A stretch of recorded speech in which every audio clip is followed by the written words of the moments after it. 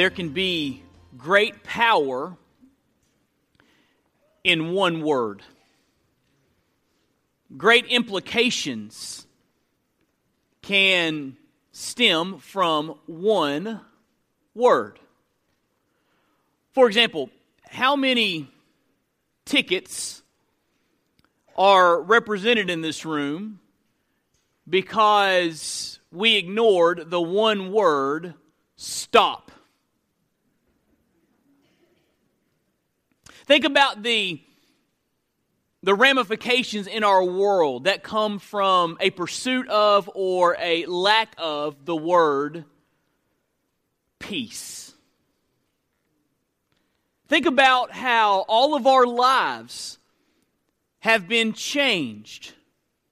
The trajectory of our lives altered by that one word, love.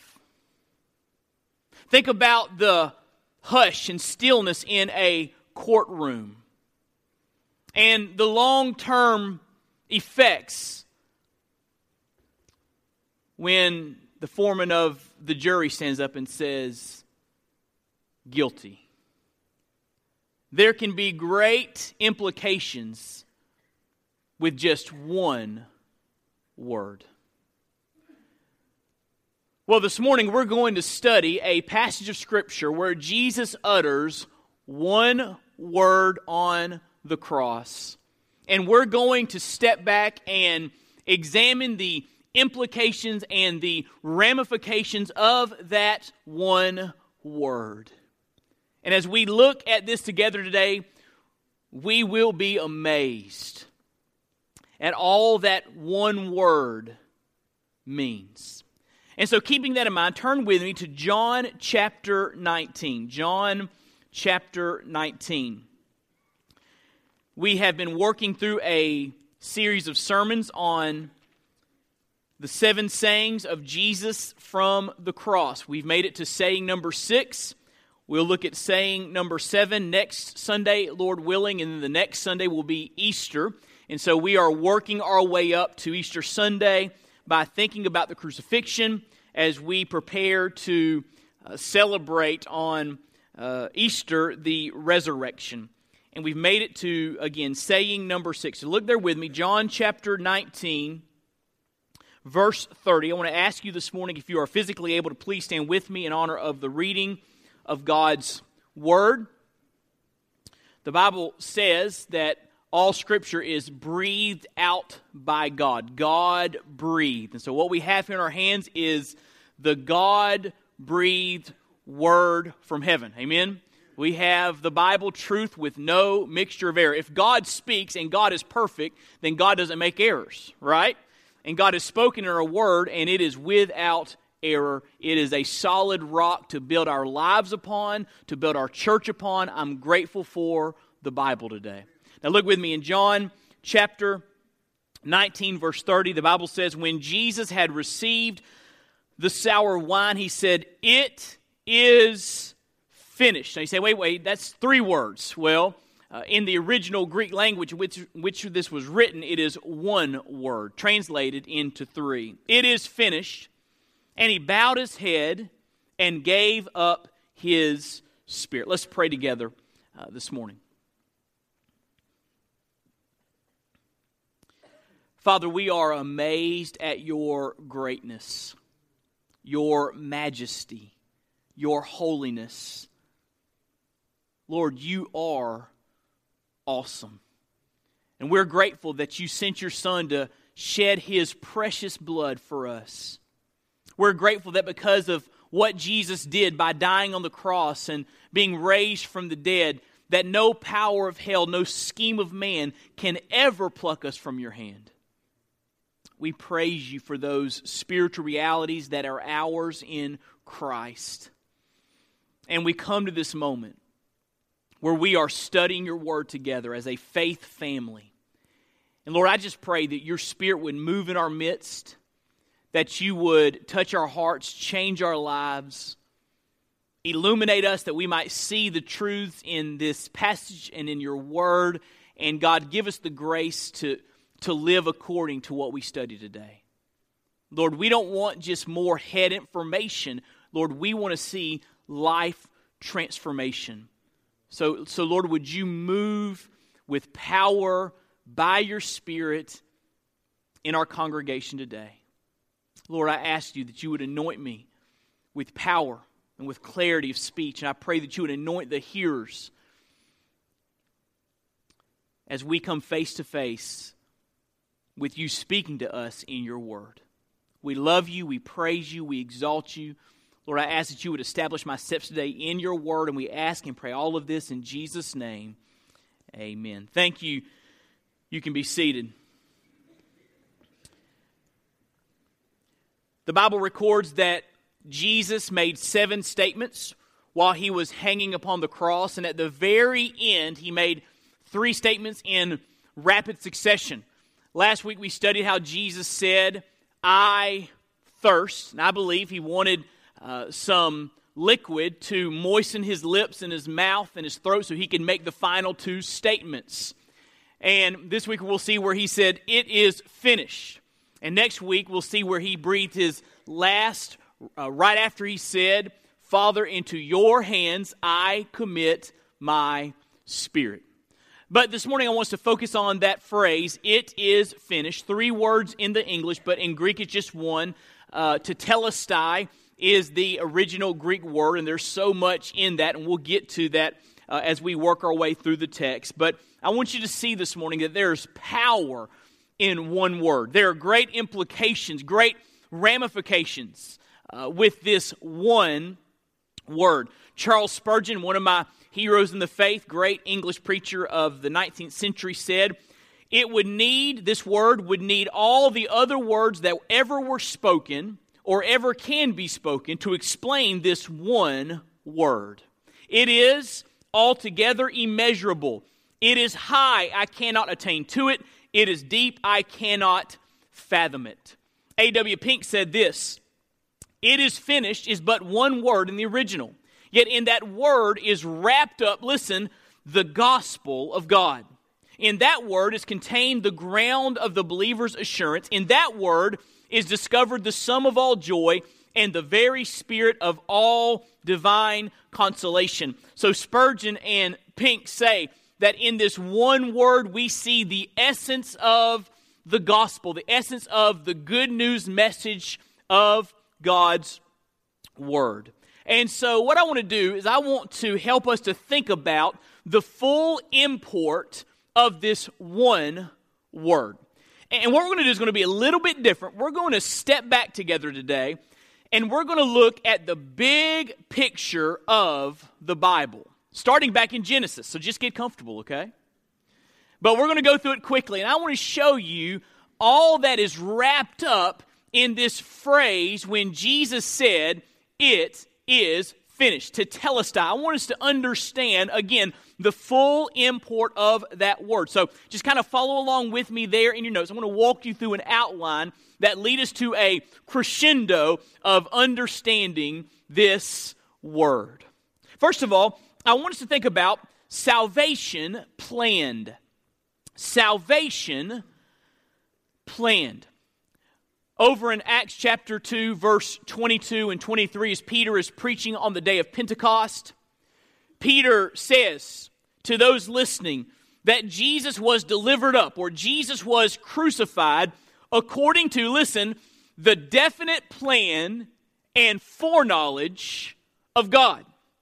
In the book of Revelation, we see that the Bible says Jesus was crucified before the foundations of the world. In other words, before there was ever a created order, before there was ever humanity, God had a rescue plan in place. Because you see, God is omniscient, and God knows everything, and God knew that the humans that He created would rebel. He knew that they would fall into sin. He knew that they would run from Him. and worship the creation rather than worshiping the creator of it all. And so before God ever spoke the universe into existence, God the Father, God the Son, God the Holy Spirit, our triune God, had a rescue plan, a salvation plan, a redemption plan already in place. And it was as if the crucifixion had already happened because God had planned it out and God was going to come through. Isn't that wonderful? So before you ever sinned your first sin, God had a rescue plan in place. Before the foundations of the creation, salvation had been planned in the gracious, sovereign heart of God. Wow.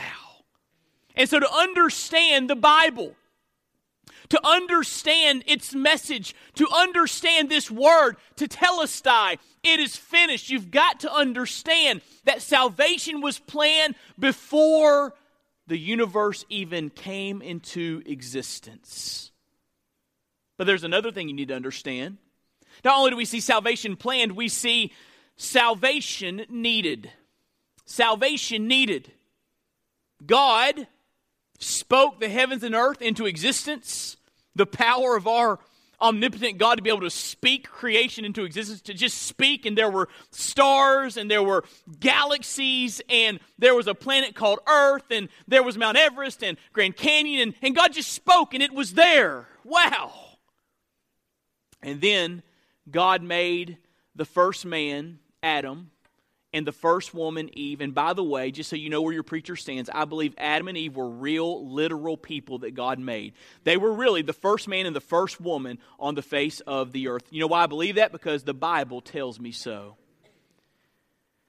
And God made Adam, and God made Eve, and God put them in a paradise, a place called the Garden of Eden. And God told them to enjoy His creation, to exercise dominion over the created order, to enjoy fellowship with one another and fellowship with Him. And He gave them just one commandment, one rule, one thing. He forbidden them of one thing. Let me say it like that.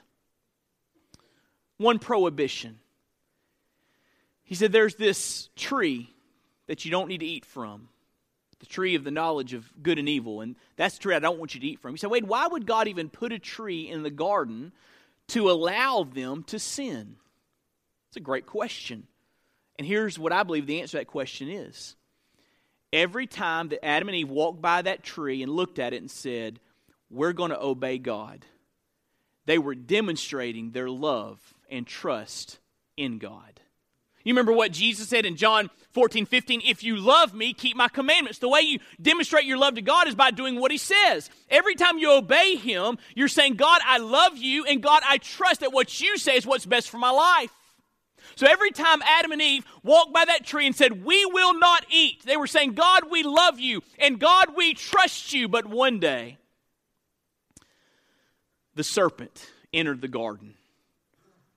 The devil took on the form of a serpent, and he tempted Eve, and he twisted the words of God and put doubt in her mind. Has God really said that you can't eat of this tree? And one thing led to another, and Eve took a bite of that fruit, and she gave it to Adam, and Adam took a bite of that fruit, and that's when sin entered the world and everything changed. The created order was cursed by God. Death entered the world. Instead of living in perfection and in fellowship with one another and with God, their fellowship with God was fractured. Enmity entered their fellowship with one another. Sin entered the world and began to wreak havoc.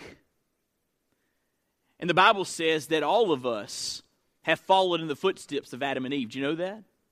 Listen to what the Bible says in Romans chapter 5, verse 12. Therefore, just as sin came into the world through one man, and death through sin, and so death spread to all men. Why? Because all sinned. The reason we all deserve death, the reason we all deserve separation from God, the reason we all deserve God's wrath and punishment is because we've all sinned against a perfectly, infinitely holy God. The Bible says there is none righteous, no, not one. All have sinned and fallen short of the glory of God. We have all missed the mark. We have all disobeyed. We've all done things God's told us not to do. And we've all failed to do things that God has told us to do. We are all sinners. And it all goes back to the garden when sin entered the world. So salvation was planned, and we see from Genesis 3 and Romans 3 and these other verses, Romans 5, that salvation is desperately needed. You and I have fallen. We have rebelled against God. Sin has separated us from God. Sin is like a cancer that ruins our lives and affects us to the core of our being. And we've all sinned. We need salvation. So salvation is planned and salvation is needed. But third, I want you to see that salvation was promised. Remember, God had a plan in place. And in Genesis 12, we begin to see the outlines of this plan. We begin to see the plan of God to save sinners come into existence, come into fruition, if you will. Look what it says in Genesis chapter 12, verse 1. Now the Lord said to Abram, go from your country and your kindred and your father's house to the land that I will show you, and I will make of you a great nation, and I will bless you and make your name great so that you will be a blessing. I will bless those who bless you, and him who dishonors you I will curse. And in you all the families of the earth will be blessed.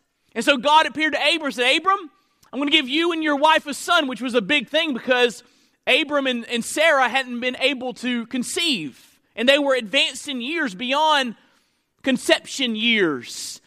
And yet God said, I'm going to give you a son, and then I'm going to, through your descendants, build a great nation. I'm going to give this great nation, which we know is the Jewish nation, we're going to give the Jewish people, we're going to give them a land, a promised land in which to live. And here's the deal, Abram. Here's the end game of why I'm doing this. I'm going to, through your descendants, provide blessing for all the people groups on the face of the earth. All the families, all the nations, every tribe, every tongue will have available blessing through your descendants. And you might say, wait, how in the world did that happen? How could everyone be blessed through the descendants of Abraham? Well, here's the deal. Abraham and Sarah had Isaac, and Isaac had Jacob, and Jacob had Joseph, and God began to grow the descendants of Abraham into a great and mighty nation, the Jewish people.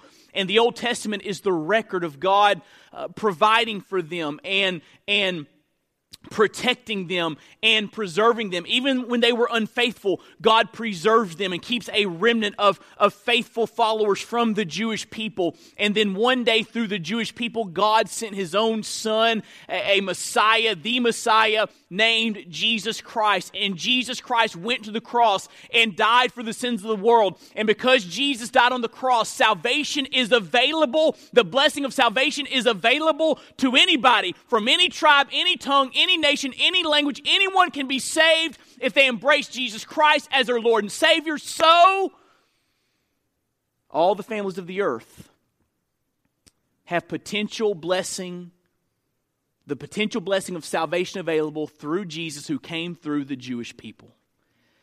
And so God came and promised salvation. He promised that all the nations of the earth would have this available salvation. This potential blessing if they would embrace Christ. So God, way back in Genesis 12, promised redemption, promised rescue for everyone that would believe. But not only do we see salvation planned and salvation needed and salvation promised, but we also see salvation foreshadowed. And here's where it just gets so interesting. In the Old Testament, God begins to put into place pictures or symbols or types that pointed to the future person and work of Jesus Christ. So God promised salvation to Abraham, and then God began to put all of these foreshadowings in place to let them know who was coming and what he would do when he came. So wait, how did God foreshadow salvation? How did God foreshadow even the cross and the finished work of Christ? Well, first of all, God foreshadowed salvation through prophecies.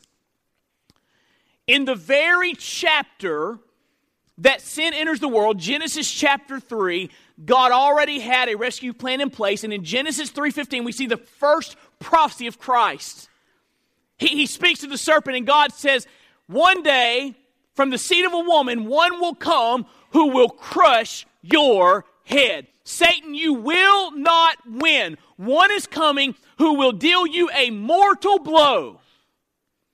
And way back in Genesis 3, we see the prophetic declaration that one would come through the seed of a woman. We know that being Jesus through the seed of the Virgin Mary, and he would totally, completely defeat Satan. So there's a prophecy there in Genesis 3:15. And as we read through the Bible, listen to this, we read prophecy after prophecy about so many things concerning Christ. For example, we read prophecies about where the Messiah would be born. Micah 5:2 tells us he would be born in Bethlehem. Where was Jesus born? That wasn't a trick question. Where was he born? Bethlehem. Isaiah 7:14 speaks of the nature of his birth. About 700 years before the time of Christ, we learn that Jesus would be born of a virgin. Isaiah 60 verses 1 through 6, we see circumstances surrounding his birth, that kings would come to his birth and present gifts. It even names the gifts that the wise men would give. Prophesied. His betrayal is prophesied in Psalm 41:9 and Zechariah 11:12 and 13. His entrance into Jerusalem is prophesied in Zechariah 9 verse 9. And his crucifixion is so clearly depicted and pictured in places like Isaiah 53 and Psalm 22. And listen, those are just a few of the prophecies of the Old Testament.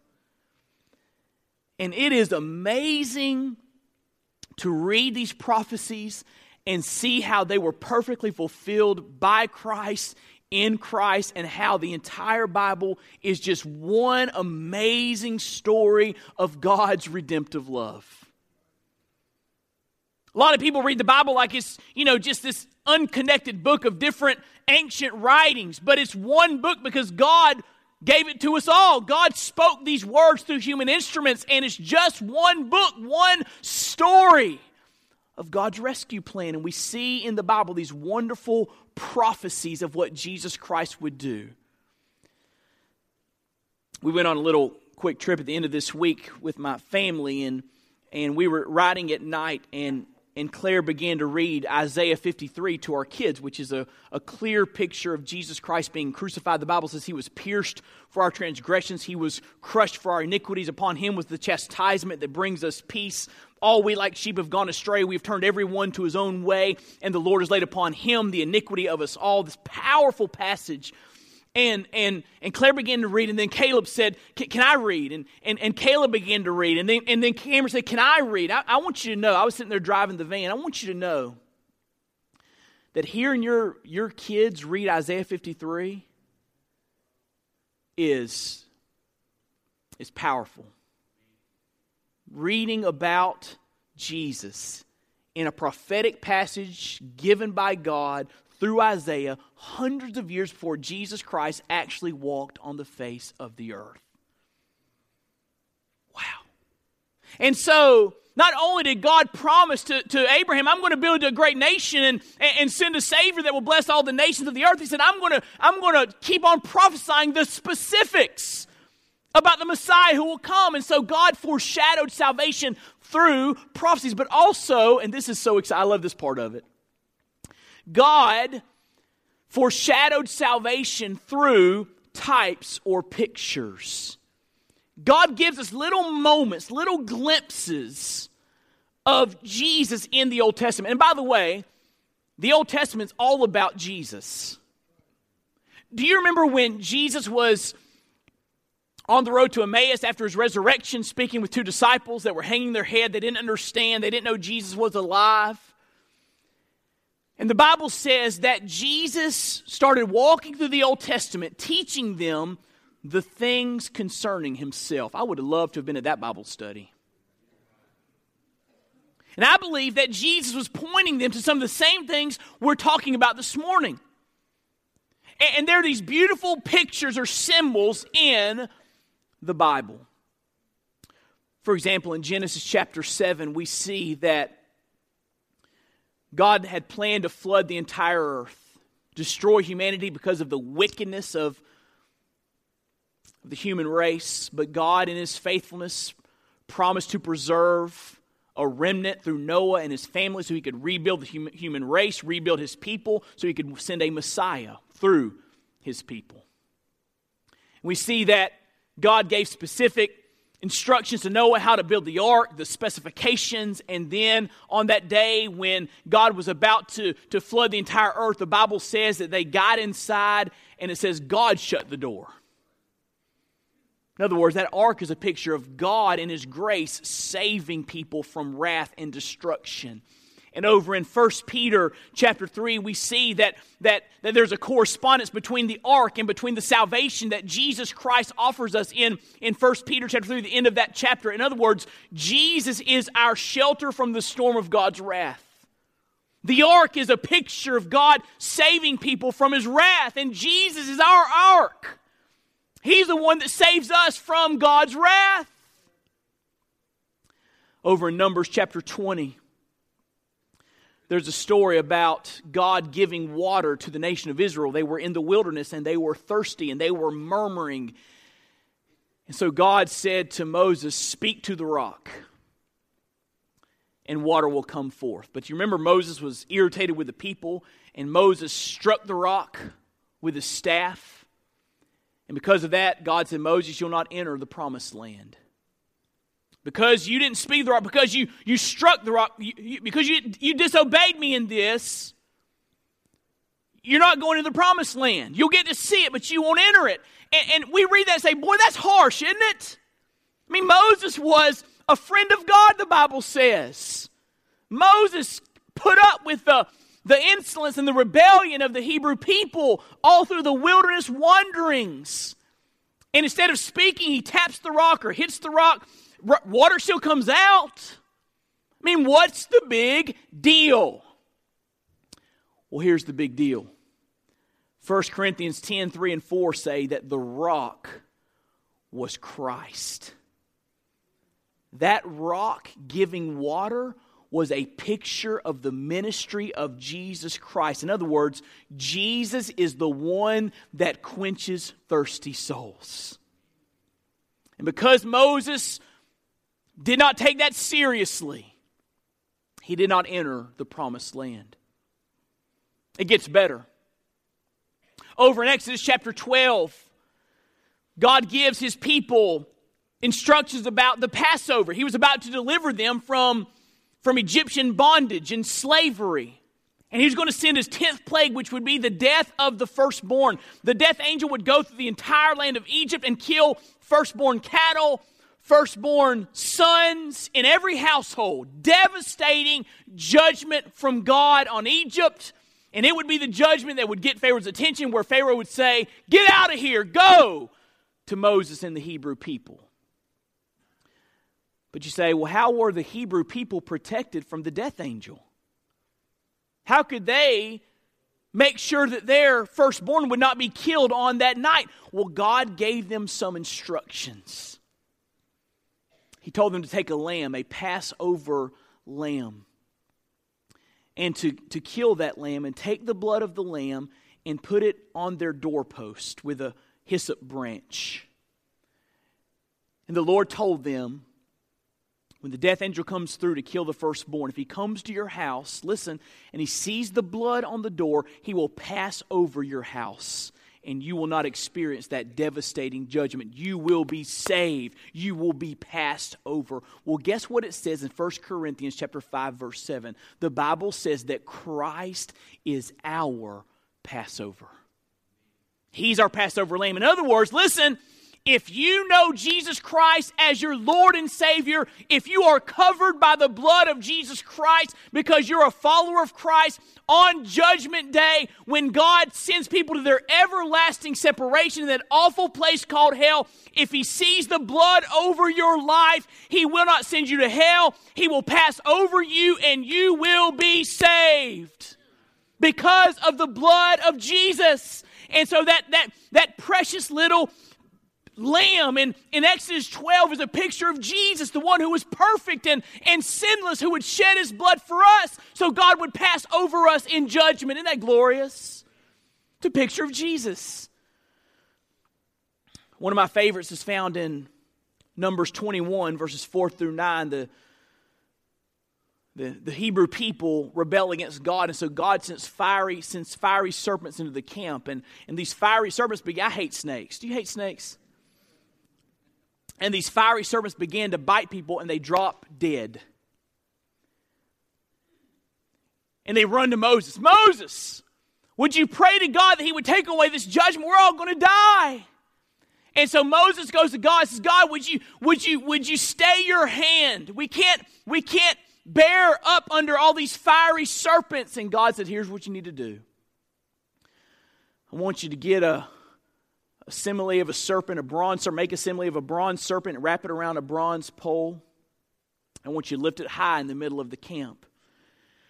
And if someone is bitten by a snake, all they have to do is look to that serpent and they will live. And so just imagine, word comes to the camp. If you get bit, evangelism, if you get bit, look to the serpent. And you walk into your tent and you lift up a blanket and bam, you're struck by a poisonous snake.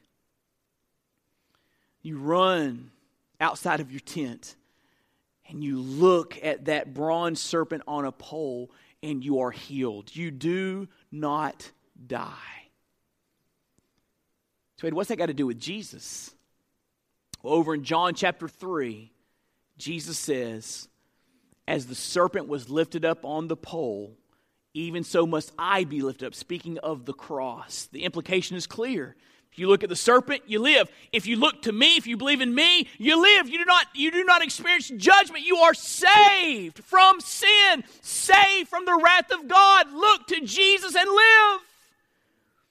In other words, Jesus is our cure from the bite of the deadly serpent named Satan. And then we see in the Bible, in the book of Leviticus, that God set up the system of high priests. That if you were going to relate to God, a high priest had to go in the Holy of Holies on your behalf and sprinkle blood on the altar and on the ark, on the mercy seat, so you could be reconciled to God. No one could go in the Holy of Holies except the high priest on behalf of the people. And guess what? Hebrews 4:14-16 says that Jesus is our great high priest. He went to God on our behalf so that we might be reconciled to Him. Genesis 22 speaks of Abraham and Isaac on Mount Moriah. God tells Abraham, I want you to kill your son. And you can imagine how excruciating that was. And Abraham lifts up his knife. He's about to kill his son Isaac. And God says, Abraham, Abraham, I don't want you to kill him. It was a test.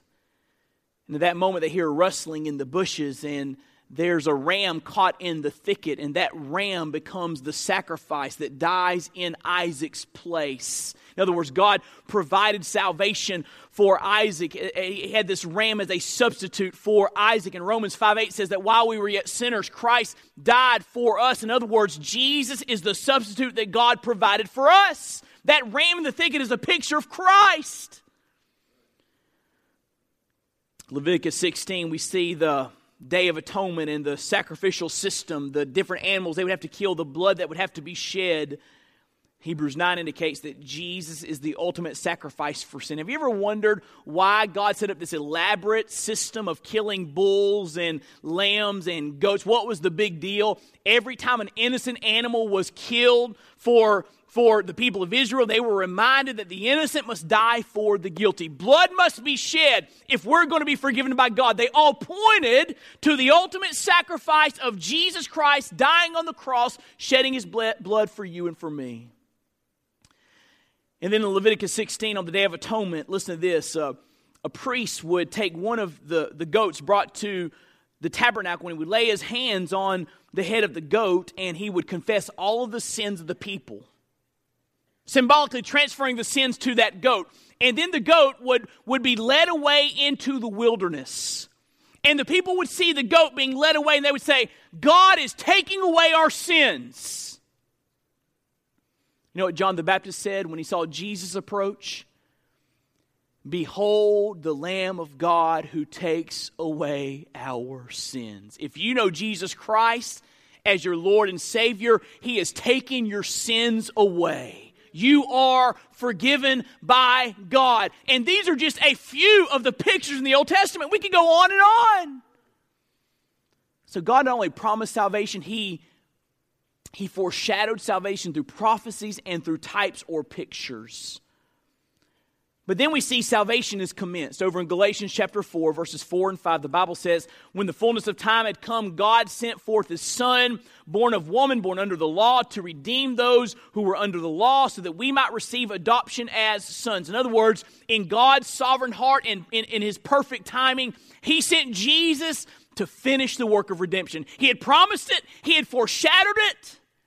Now it was time to complete it. He commenced salvation by sending His Son, which leads us to the cross. Jesus grew and lived a perfect life. He never sinned. He went to the cross of His own volition, and dying there on the cross, keeping all this background we just talked about in view, He said, "Tetelestai." It is finished. In other words, we see here in this one word, salvation accomplished. Salvation accomplished. Jesus triumphantly accomplished His mission. The word tetelestai is unfamiliar to us, but it was used by various people in everyday life in those days. A servant would use it when reporting to his or her master.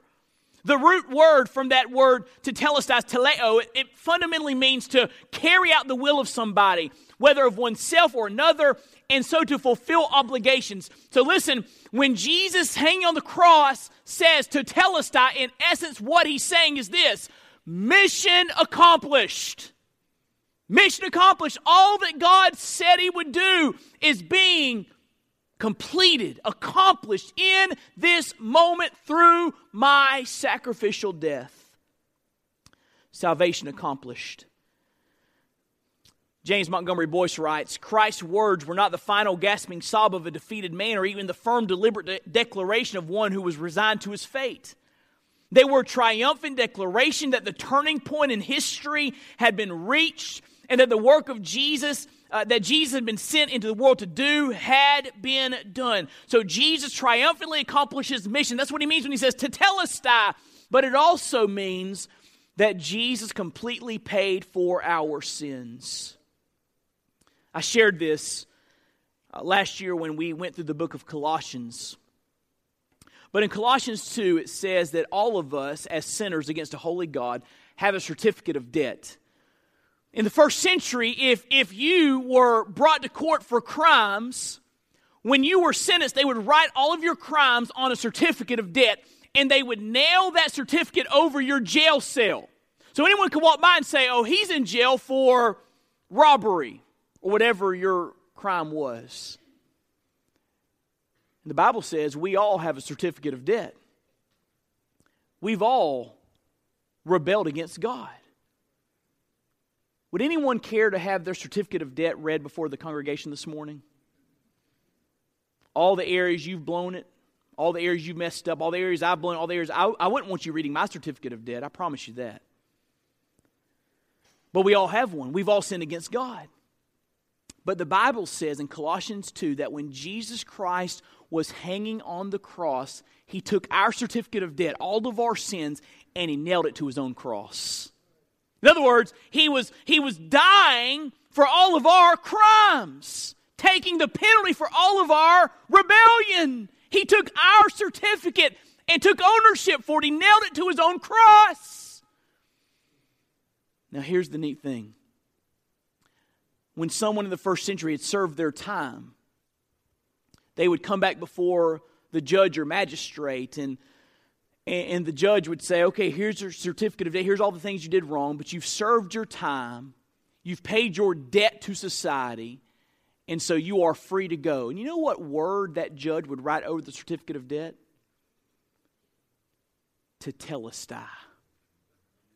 Paid in full. And so when Jesus Christ on the cross shouted, declared, Tetelestai, it is finished, what he was saying is this: I've taken the certificate of debt of every man, every woman, and I've nailed it to my cross, and I've paid it in full. Salvation is accomplished. It's available. And so the debt has been paid. We are free. I'm going to just close by saying this. 3 quick words of implication, and this is leading into our time of response. First of all, trust in the finished work of Christ. If you're here today, listen to me, if you're here today and you're not saved, and the Holy Spirit's showing you that right now, by the way. If you're here today and you feel the Lord squeezing your heart and showing you that you're a sinner in need of a Savior, that you've never been forgiven, you don't have a relationship with God, you're far from Him, and God's showing you that. If you need to be saved today, can I tell you this? You're not saved by earning it. You're not saved by joining the church. You're not saved by being baptized. You're not saved by being a Baptist. You're not saved by being a good guy or a good gal. You're saved by trusting in what Jesus Christ did for you. It's a recognition that you can't save yourself, which is humbling, right? You can't save yourself. Your only hope is that Jesus died for you and rose from the dead. Your only hope is that your debt has been paid. Your only hope is that it is finished. And it is. To be saved, you place your faith in what Christ has done. You place your faith in the finished work of Christ. Let me read to you what the Bible says in Romans chapter 3 about trusting in the finished work of Christ. The Bible says, there's no distinction, for all have sinned and fallen short of the glory of God, and are justified by His grace as a gift through the redemption that is in Christ Jesus, whom God put forward as a propitiation by His blood to take our wrath for us. And it says, to be received by faith. You receive God's salvation, purchased by Christ, by faith, by believing that Jesus is your only hope. So if you're not saved today, trust in the finished work of Christ. Number 2, if you are saved today, rest in the finished work of Christ. If you're saved to the uttermost. Hebrews 10:14 says, for by a single offering He has perfected for all time those who are being sanctified. In other words, if you're saved, you're still being sanctified. You're not perfect yet, are you? Anyone have a perfect week this past week? We all stumble and fall as God's children. We're not perfect. We are being changed. We're being sanctified. But the Bible says, even though you're not perfect, with one offering on the cross, He has perfected you. In other words, you know that you're His. You'll always be His. You'll go to heaven when you die because Jesus paid it all. So rest in the finished work of Christ. Hey, this word tetelestai that Jesus declared on the cross, listen, it's a perfect tense verb. And the perfect tense in the original Greek language speaks of a completed act, listen, with ongoing implications. So Jesus died on the cross and He purchased our forgiveness, and that has ongoing implications in our day-to-day life, doesn't it? We're His. We'll always be His. We can rest in the finished work of Christ. And that doesn't make me want to be a lazy Christian. That sets my heart on fire. That makes me want to serve Him more. It makes me want to give my all for the one who gave His all for me. Rest in the finished work of Christ. It's finished and will always be finished. And then here's the third thing. And boy, Baptists need to hear this. You ready? Celebrate the finished work of Christ. Celebrate the finished work of Christ. We've got to learn to let the truths that we know in our head capture our heart.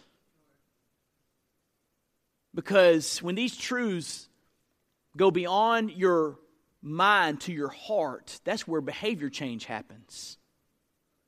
When He has your heart. That's why Jesus said worship in spirit and in truth. Truth and spirit, spirit and truth, your head and your heart.